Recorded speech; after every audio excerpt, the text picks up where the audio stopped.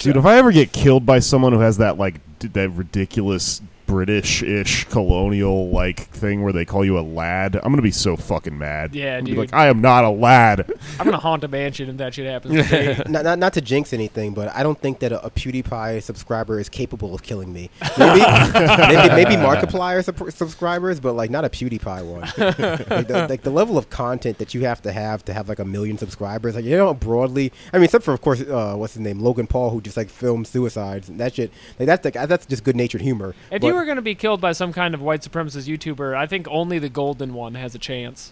The golden one, his head is just so tiny. His head's so tiny You because think his you could body's take so big. Could you take him? Probably not. Yeah, No. he spends a lot of time lifting weights. No, I could beat his ass. Yeah. No. I mean, it's my man. he might be a little taller, but that's not necessarily an He's advantage.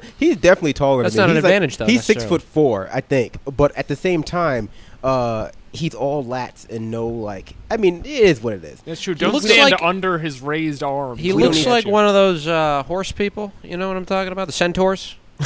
He does.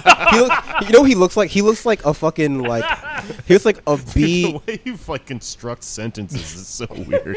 When you said Put that, he the like, weirdest thing in the front, and then act like it's normal, and then we're like, oh yeah, a Yeah, centaur. I do know Oh, centaurs. horse he people. definitely looks like. I agree with you. He looks like a villain from an episode of Hercules with Kevin Sorbo. Yeah, he that's looks the like- kind of look he has. Looks like roided out, methed out Kevin Sorbo.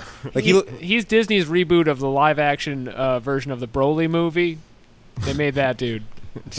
He's just a Broly-looking ass.